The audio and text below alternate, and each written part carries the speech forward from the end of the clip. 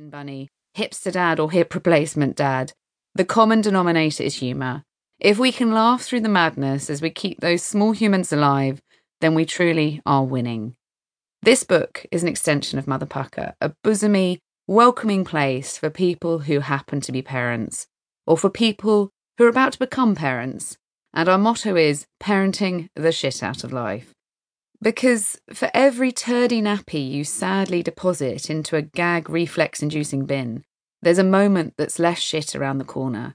A moment when your life project says, Mama has a spiky hoo-ha in the tin goods aisle of your local supermarket, and you realise that you're laughing more than you're crying. Here's to parenting the shit out of life. There are no parenting books that tell you what to do when your child starts to squawk and thrash about like a pterodactyl in a tumble dryer. There's no manual that clarifies whether it's okay secretly to eat your nipper's last fruit pastel, or advises on the best response to accidentally being peed on while pretending to be a pony. These are things you learn as you go along, because every parent is winging it. Every mama and papa becomes a multi-talented improviser who can shift from surrealist clown to concerned guardian in the time it takes to fall off a swing. This is not a guidebook or a philosophy. It is not designed to guilt you into signing up to a parenting style. It's a list of things that happened, some of which might also happen to you. Apart from the bit about having a beagle that ingests heroin, that's unlikely to happen to anyone else. I used to have big dreams, now I have big bags under my eyes. Where once I dreamt of writing a great British novel, scoring a World Cup final hat-trick, or becoming the country's finest ever Prime Minister, now I dream of uninterrupted sleep and a day when no one in my house cries. I used to enjoy hangovers because they allowed me to lie in and plan elaborate breakfasts. Now I'm hungover every day, regardless of whether or not I've drunk the night before. I have voluntarily imposed these minor agonies on myself because I was vain enough to think that the world needed more of me, and decided to have a child. That child, our strident, loving, funny, caring, selfish, generous, curious, fragile, bold and brave 4-year-old daughter, has changed my life in all the ways you might expect, and in many others that came as a complete surprise. One of the most significant was realising that I lived with something called a vlogger. Anna began Mother Pukka for May. She had built a career as a journalist over 10 years, but when the money and hours proved incompatible with parenting, about which more later, she took a job as a senior copywriter for L'Oreal Group. It paid more, but the hours were still long. With me doing the childcare drop-off in the morning, Anna could make pick-up by 5:59 p.m, giving her an hour with May each evening.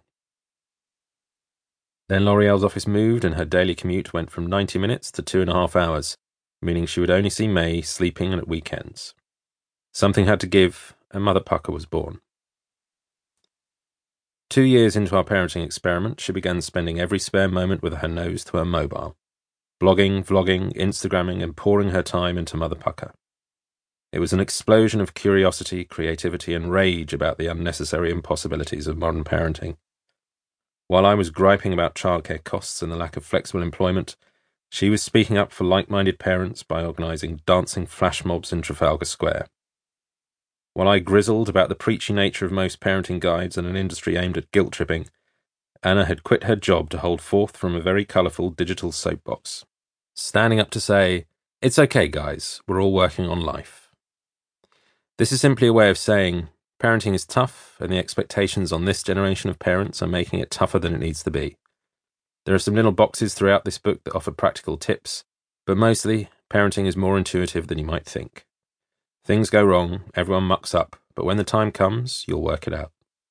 Just be patient, be kind, and show your kids interesting things. Make them eat some vegetables and brush most of their teeth. Don't let them be twats to others. And when it gets tricky, speak to a few trusted friends. If you've picked up this book, then you've probably just made, or are brewing, or are considering brewing, an actual human, which is about the most amazing thing anyone can do.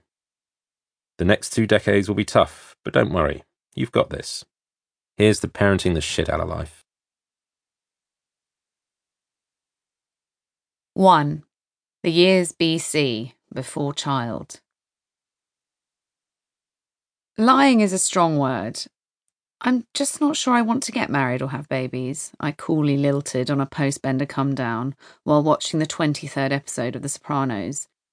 I remember feeling vaguely cool. I was in my boyfriend's travelling t-shirt.